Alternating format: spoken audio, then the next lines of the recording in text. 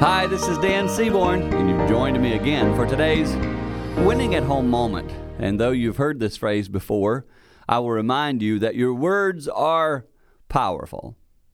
Phrases, for example, you heard when you were a little child and now you're middle-aged, you still remember them. Things from your parents' mouth, things from a teacher's mouth. Let me remind you today, your words, same thing, powerful. They ring in your children's ears.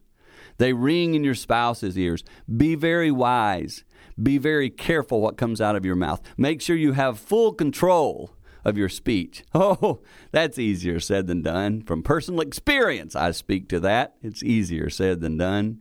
And I would challenge you today, take a moment, evaluate your words, evaluate your speech.